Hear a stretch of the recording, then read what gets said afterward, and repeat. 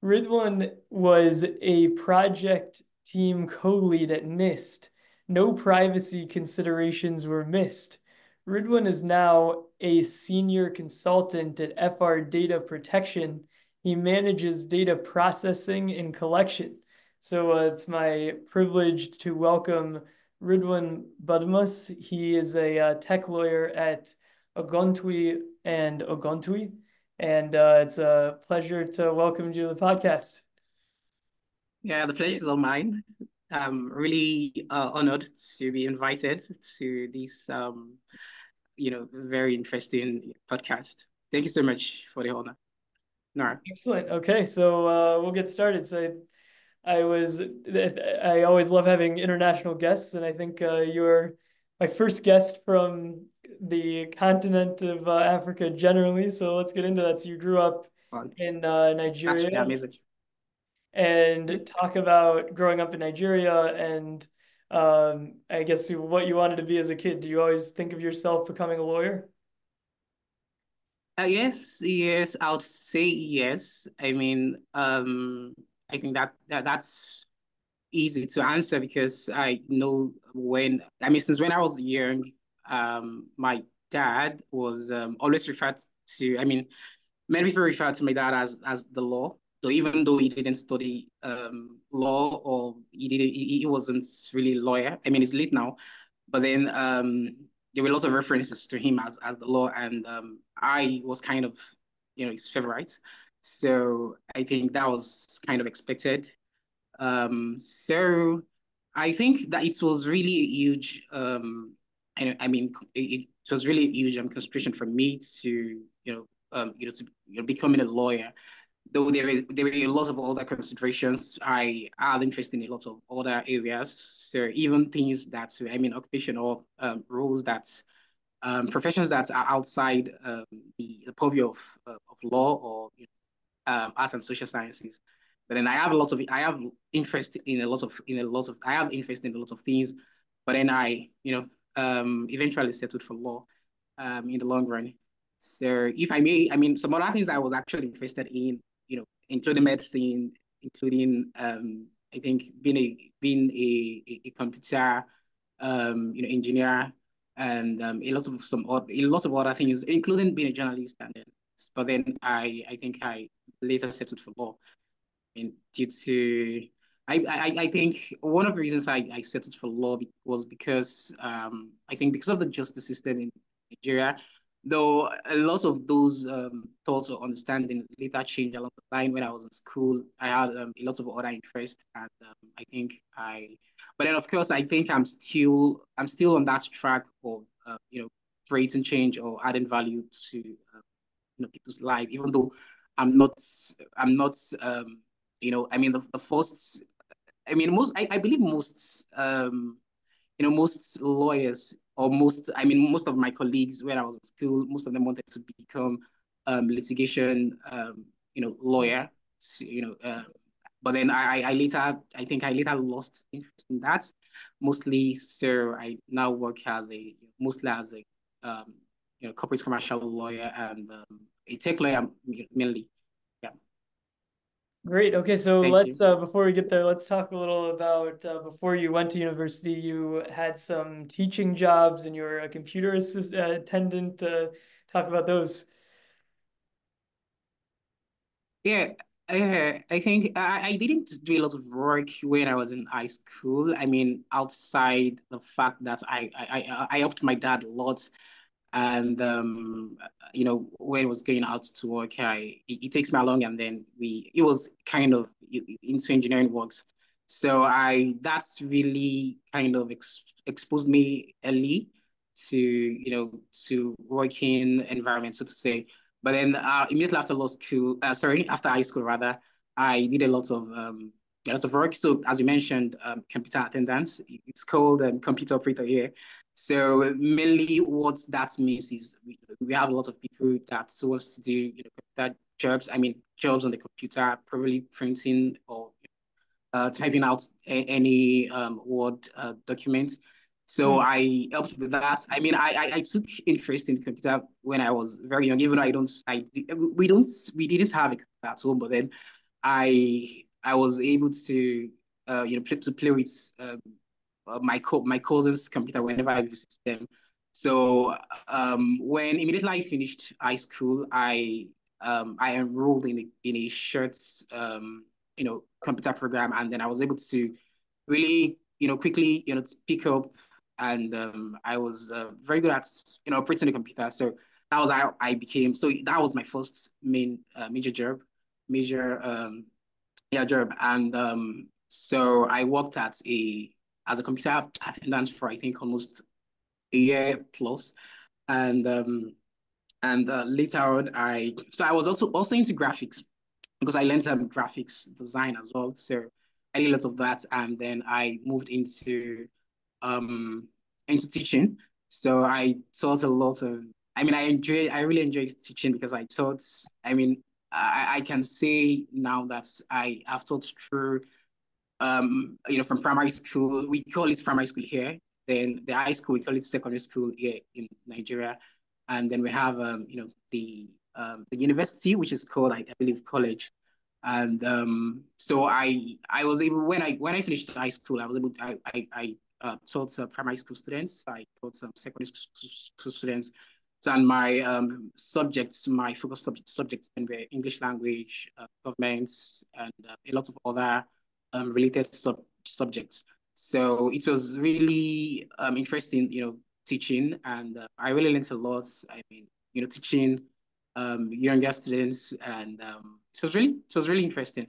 So those were my major jobs after high school, and even when I got into the university studying law, that was 2 years after high school because I had to work and so that I can pay for my school fees, so to say. So I worked for 2 years before I actually attempted, going to the university.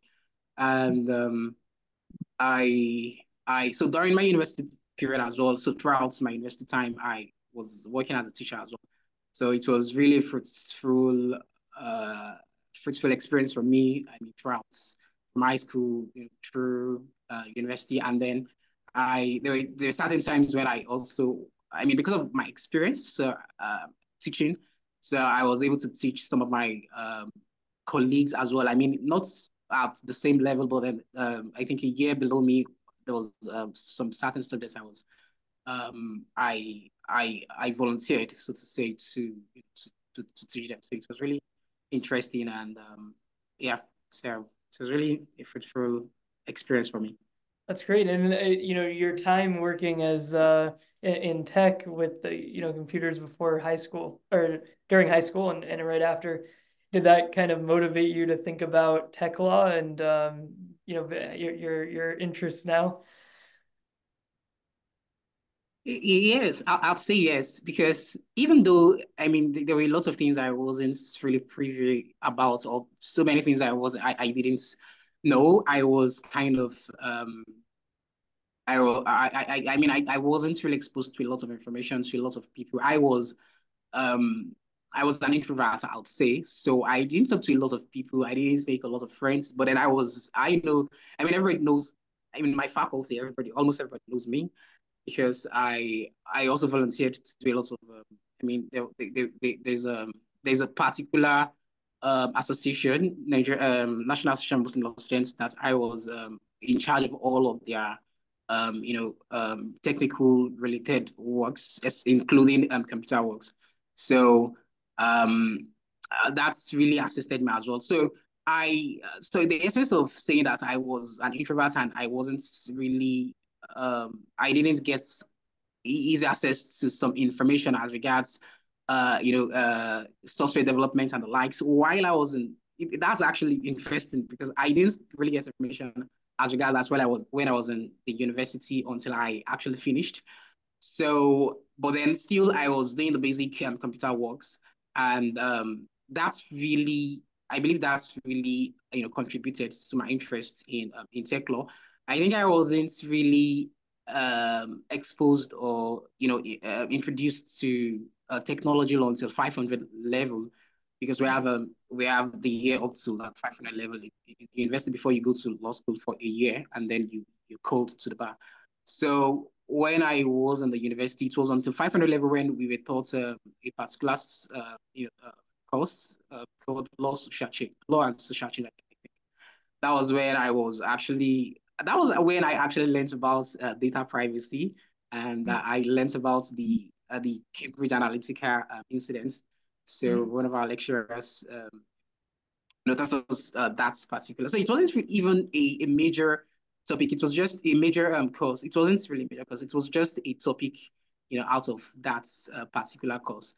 So well then I think that was my first introduction to to tech law and data privacy generally. But then, as I said, my interests from high school and throughout the university days, I mean, in terms of doing computers, basic or intermediate computer works, really kind of fueled my interest to delve into or to dwell into technology and technology law. Yeah.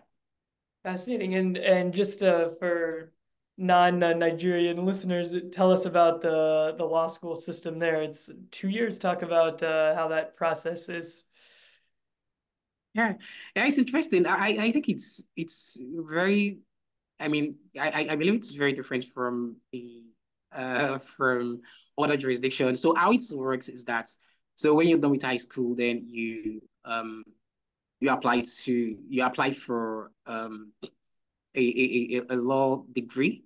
So we have different law degrees. We have the common law, we have the Islamic law. So I did a dual degree, common and Islamic law. Hmm. So that's kind of a so yeah, I did common and Islamic law. So after 5 years in the university studying law, then you will be opportune to after of course when you're done with successfully with the university, then you are opportunity to apply to go to the law school for a year, and that's 1 year is actually very very um very how would I put it?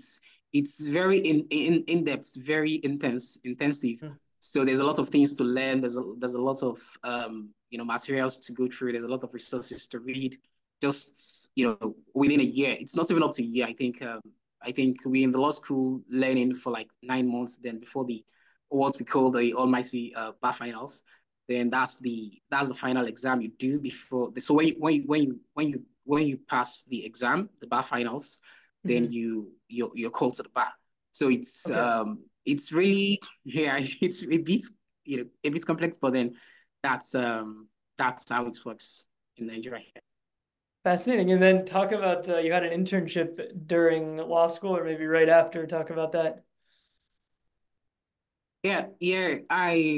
Just as you said, I wasn't. I mean, I was a very gentle. I was very campus, and so I didn't.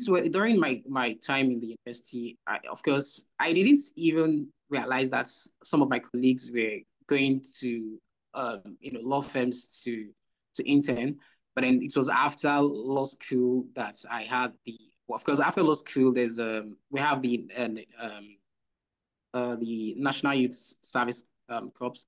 So that's a kind of a 1 year service. I think there's similar arrangements, Hmm. in all the jurisdictions as well. But then you have to kind of serve the nation, so to say, for a year after you're done with university. But then in our case as lawyers, so you do that after your law school and after you've been called to the bar as a lawyer. So it was during my NYC period time that I was able to work in a law firm, and I was really exposed to actual practice. So I was able to, as they call it, I was able to serve in a co-litigation firm. So they do litigation most of the time, and I think that was the first place that I had the. Even though I wasn't still. I think it was when. Okay, I think I need to talk about this first. When I was in law school, just before we were done with law school, so there was a program um, I had the opportunity to attend, and that was where I was actually. There's a particular senior lawyer here that's actually kind of introduced us to technology law and the opportunities in blockchain law and in blockchain, artificial intelligence, and all of other areas of technology law. So I that was when I started looking into software engineering and the likes. So since I was very since I was very familiar with computers, so it was easy for me to start looking at those subjects, and it was actually very fascinating. So going back to the first law firm I worked at, as I said, it's a core litigation firm. So it was around that time that we had the COVID-19 incidents, and we were, I mean, of course, I'd say we were forced because here in Nigeria also, of course, I think it's general, but then we have it's more pronounced here in Nigeria and Africa in general, I think. I mean, in terms of adoption of technology. So lawyers are not really good at using technology. So I was able to introduce some things. I don't think we were using Zoom then. Of course, that was the time when I think Zoom, became very popular. Mm-hmm. So I introduced the firm to using Zoom with their clients. I introduced some other things. I mean, a good usage of even emails, even though the law firm was kind of to a large extent traditional. I mean, compared to other law firms. So, but then I kind of introduced, I mean, to an extent, some digital transformation in the law at the law firm, and so for a year. So before I then uh, kind of moved on from the law firm. So I stayed on for a year in the law firm, and it was really an interesting experience because that was my first time I had a an actual experience at a law firm. Mm-hmm. Right, and at that time you weren't working on privacy law. No, no, I wasn't. I was just learning about technology, and I wasn't even deep into technology law then. What I was doing was just learning about technology because I think immediately I finished law school, I I mean before I started at that law firm, I had that mindset of merging law and tech. I mean, I know there's a kind of gap because, yeah, I mean, it's general as well, but then we always talk about it in Nigeria as well in terms of lawyers are not good at maths. And sometimes we tend to um, you know, kind of relates maths with technology. So lawyers are also not, very good at using technologies.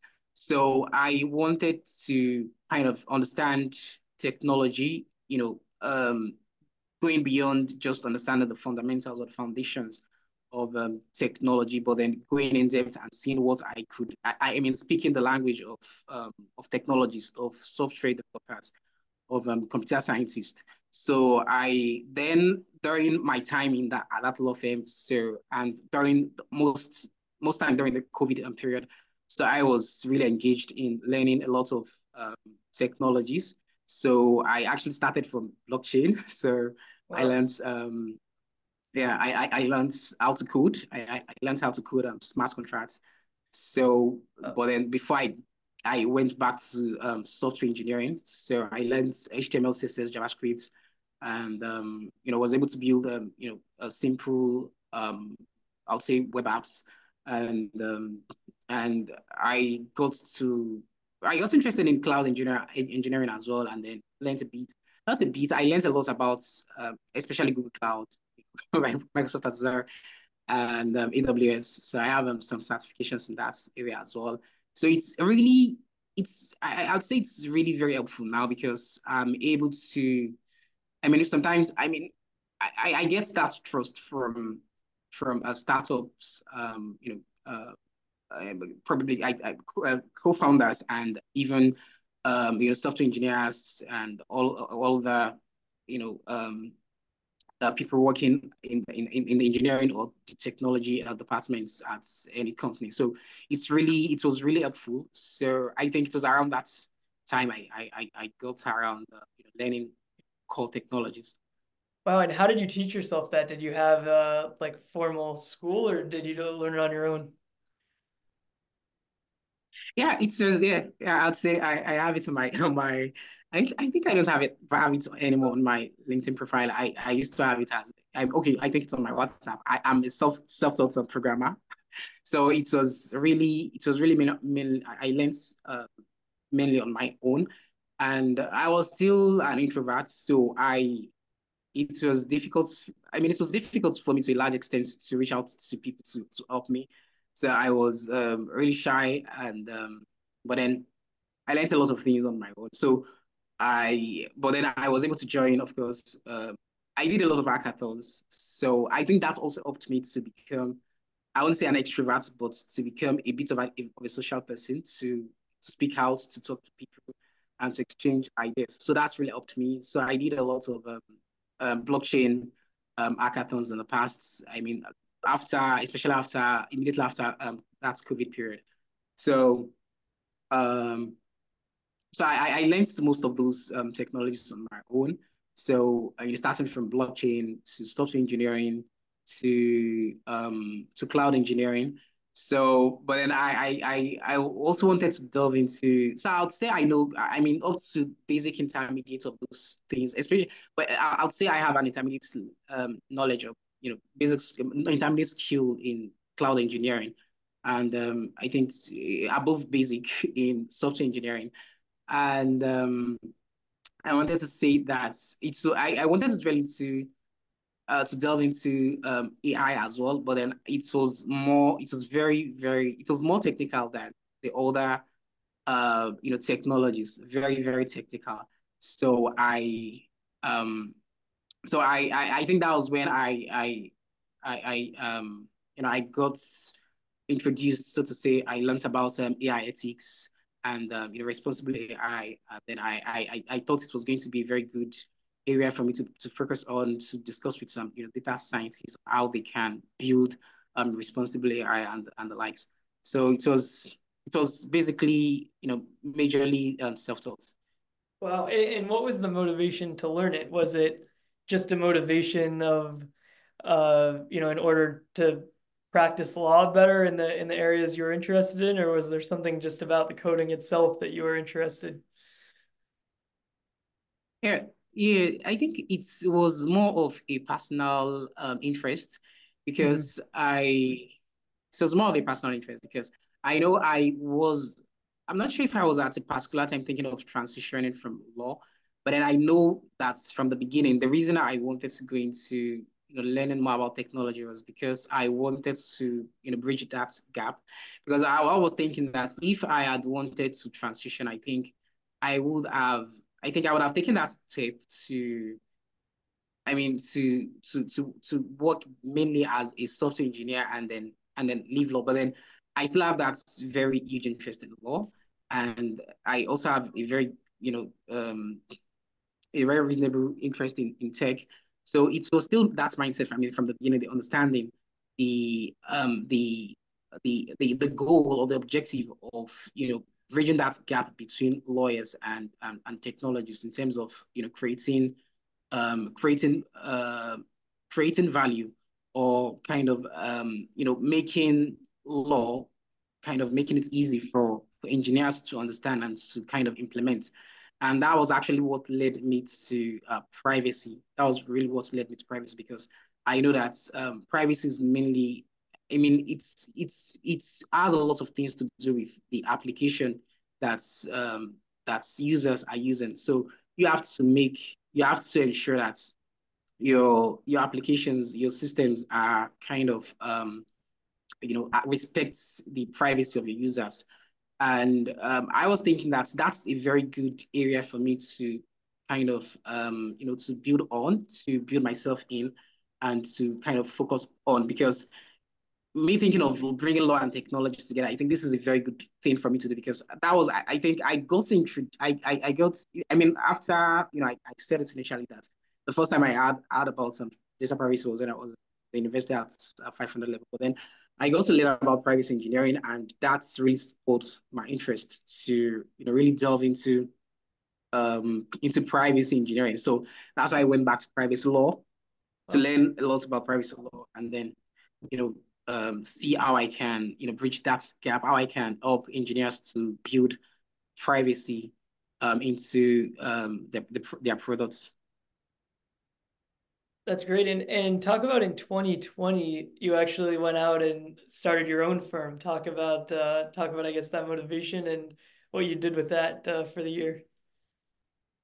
Yeah, is I think that was during I couldn't I still had a lot of things to learn, lots of because I was learning a lot of things then. I mean, in terms of the different technology I spoke about initially. So I thought it would be. I mean, I should still have more time to myself to learn about those technologies. So I think that's the more reason I thought I should. So it's called a private. So I don't. I so what I did mainly was private practice to just since as a lawyer you're not. I mean here you're not. I mean you could of course start your own practice yourself without without seeking employment at a law firm. So that was what I did then to see what I could do. So trying to remember some of the companies. I think I worked with a couple of persons. I mean, in the tech area to an extent, and I know when I talk about me being a lawyer, trying to learn software development. I mean, most software developers or people working in the tech space are always amazed that what I'm doing. That's I mean, it's kind of it's very unusual to find a lawyer. Me still being a lawyer, not that I have the intention of transitioning to becoming a software engineer or a software developer, and then not having interest in practicing law anymore. So, but basically, most of the time I was actually learning, and I was able to do a couple of tech law work with a couple of persons. Excellent. Okay. Wow. And so then get into, I guess, that transition from starting your own firm to where you're at now at Oguntoye, and curious to hear what you're doing there.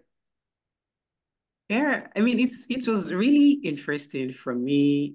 I mean, starting as Oguntoye because it was really my passion that led me there because I mentioned I'm trying. So I would say the mentor that's I mean I mentioned that there was a senior lawyer that's really talked about. I mean after law school that really talked about technology law and the opportunities for young lawyers to to go into that space and he so what's really happened was that so he was like really the one that's made that connection because the law firm was looking at digitizing their practice, trying to use technology to expand. So and I reached out to this mentor and talking about how I can I mean the things that I have I mean, in terms of the personal development that I have kind of achieved. I mean, what I've been able to do, and he was really impressed. And I think so he kind of linked me up with the senior partner, and that was actually how I got the job. So I started off as a tech lawyer and the CTO, the chief technology officer. I so what I do basically is I handle all um, corporate and commercial, legal, services, and then I also handle all the technical, needs of the law firm. So it was really kind of interesting because that was what I was really looking, forward to work to bring that because it was really I mean, I wasn't, I couldn't, I mean, I was imagined, but then it was unimaginable to think of, working as a tech person, a core technologist, and working as a lawyer at the same time. So it was really, it was like something that was kind of undreamable. But then I was really happy. I mean, I was really kind of fulfilled when I got into the law firm to work as a tech lawyer and also as the CTO of the law firm. So it was really the beginning of a joyful experience or fulfilled experience for me. That's great. And you work with a lot of startups. Talk about that as far as are they startups that are all from Nigeria? And if they are, what what kind of startups are you working with? Yeah, I mean, at the law firm we have I think a couple of startups that I work with closely, and I have also kind of established a very good relationship with the co-founders due to my background in tech. Mhm. Because I mean, it's always enjoyable, it's always interesting for me to engage in conversations with them, and they don't get to. I mean, number one is that they don't get to break things down or kind of explain overbeats an explanation before I understand, because I understand where they're coming from. I understand their needs, so to say. And whenever I'm also explaining some legal terminology, so some legal provisions to them. So it's always kind of interesting for me to break things down because I understand their language, so to say. So it's really interesting, I mean, to work with those kind of tech companies. But then outside Oguntoye, I also try to work with startups because one of my passion, I mean, is to, of course, enable lots of tech startups to see how they can. I mean, without the ethical, without really struggling with law, how they can really scale and Mhm. how you can really bridge that gap, as I said, between law and technology. So I work with a couple of especially from the data privacy aspects actually. So I work as a DPO with Oh, wow. with two software as a service companies and with a blockchain as a service company as well. So and I sometimes also provide legal legal um legal advice to them, so kind of a legal advisory role as well, but then mostly to kind of build their data privacy capacity in terms of complying with the law and also gaining customers trust and also using data privacy as a competitive advantage. And so it's really been interesting working with startups that with that knowledge, or with that interdisciplinary experience. So it's really been fulfilling. That's great. And talk about working at working at NIST. You spent some time at the National Institute of Standards and Technology, which is popular in in America and globally. And so talk about, I guess, how you got involved with them. Yeah, yeah, thank you for that. It was really an interesting time. I mean, we just kind of concluded our tasks recently, so it was really, I mean, interesting working with, because I you know since I have a very huge interest in privacy engineering. I think I actually started with privacy technology, so I got interested in how to use privacy tools to manage privacy and data protection. So I did a lot of things with OneTrust, with security, lots of other privacy tools, and I then learned a lot about building privacy engineering capacities as well.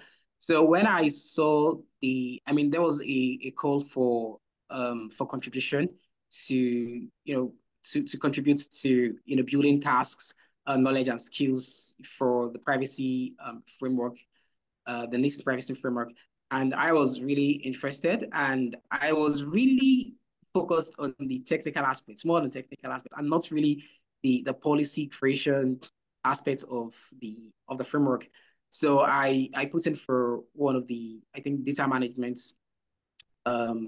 task, and I was really happy when I was picked. I was selected as one of the co-leads with some other two amazing co-leads, and they really helped. That's I think, if I may say their name, Nikita and Abby. So they were really amazing people, and they really made it easy for me because they are called technical persons.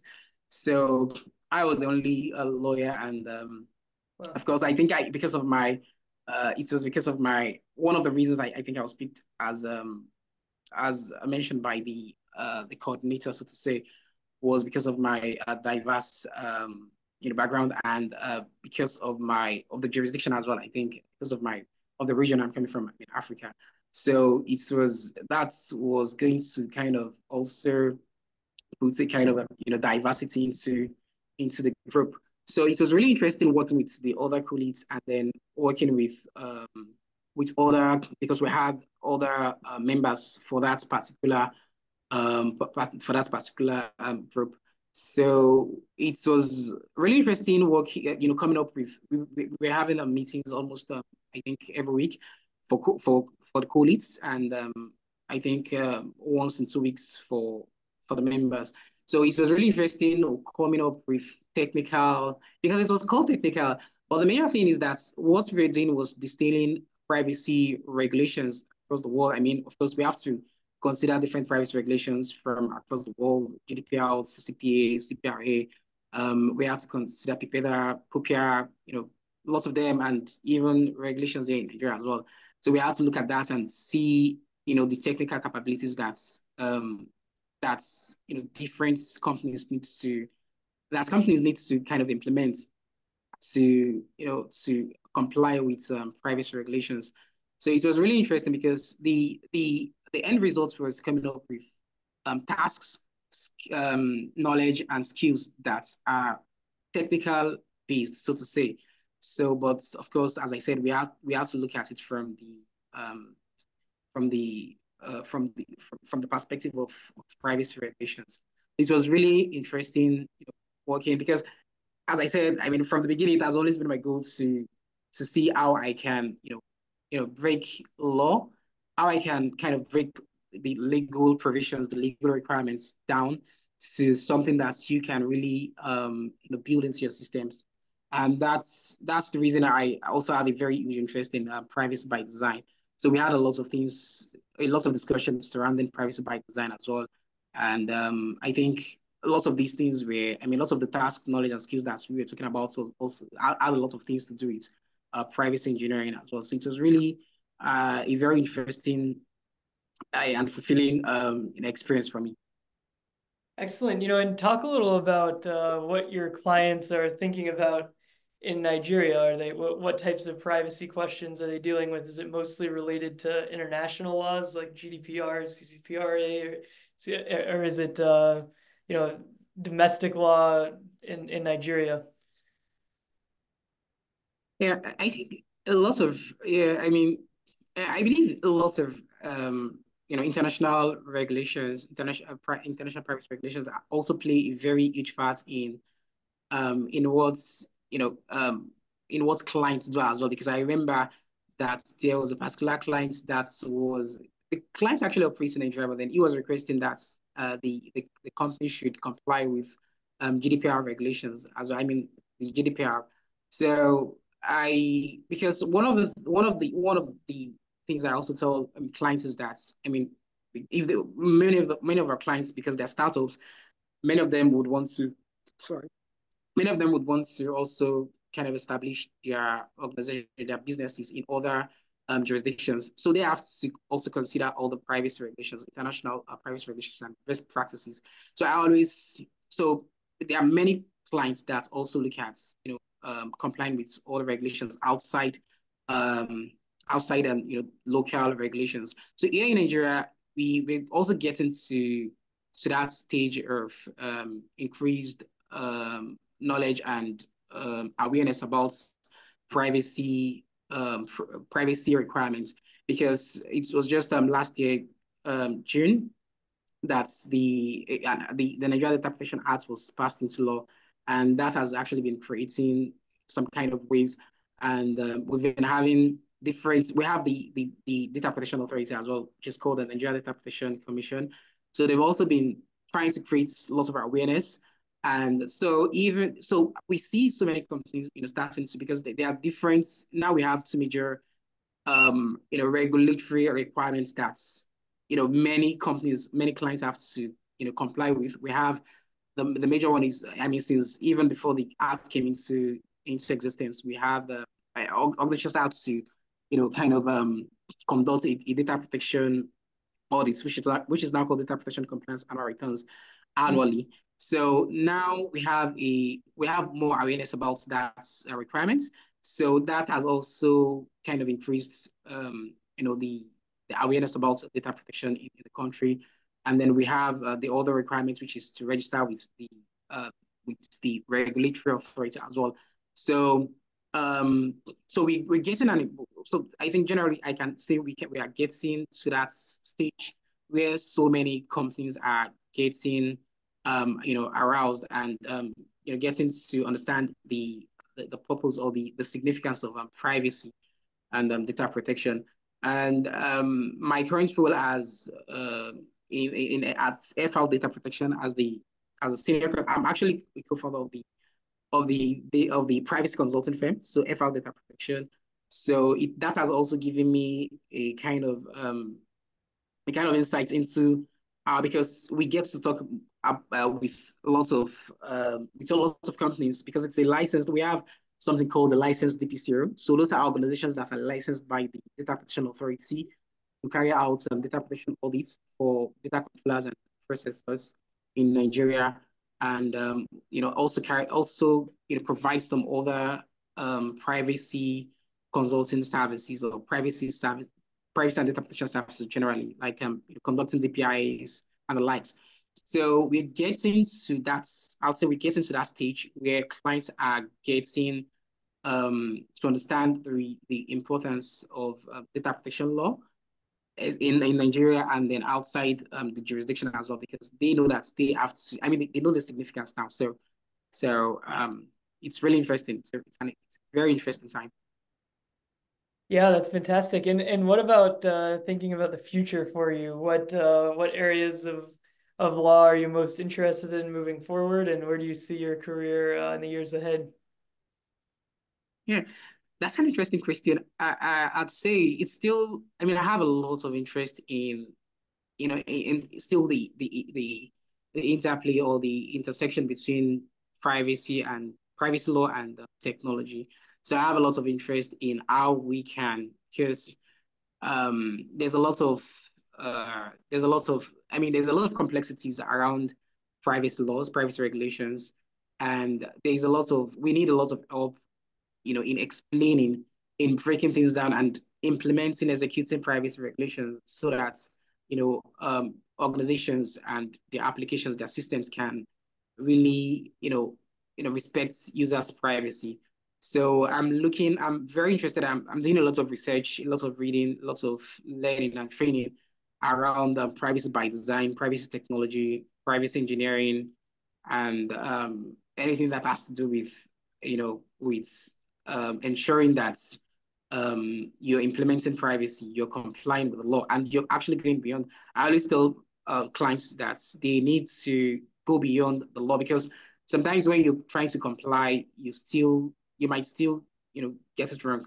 So it's always good to look at the other values that you can get from privacy and data protection. So essentially, looking at that intersection between privacy law and technology, and I I hope to get to work more on so many projects.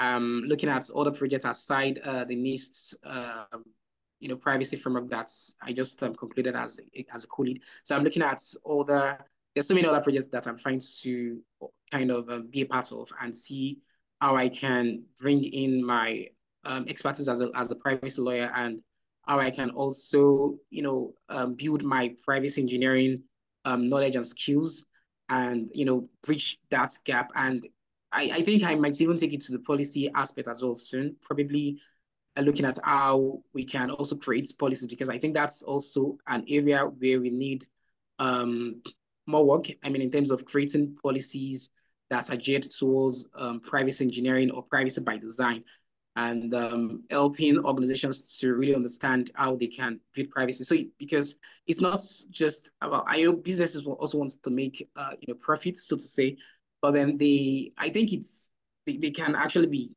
they can be achieved together. I mean, an organization can innovate, and at the same time respect users' privacy. And Mhm. that takes us to learning about different specs. So I wanted to mention that too. So I have huge interest in privacy enhancing technologies, which enables organizations to still to innovate while respecting and while complying with privacy regulations. So it's a lot of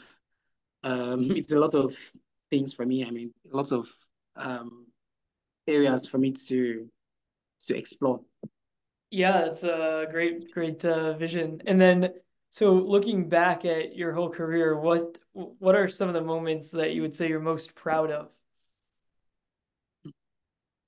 I think I yes, I'd say it's at the moments when I started learning about technologies. Yes, I think that's the Mhm. moment to be proud of because I know I'm always proud when I tell my colleagues that I mean they it's also amazes them that I mean I took the time because it's really I mean it's difficult for me to because privacy is a very huge space. I mean, sorry, technology is a very huge space, same as law.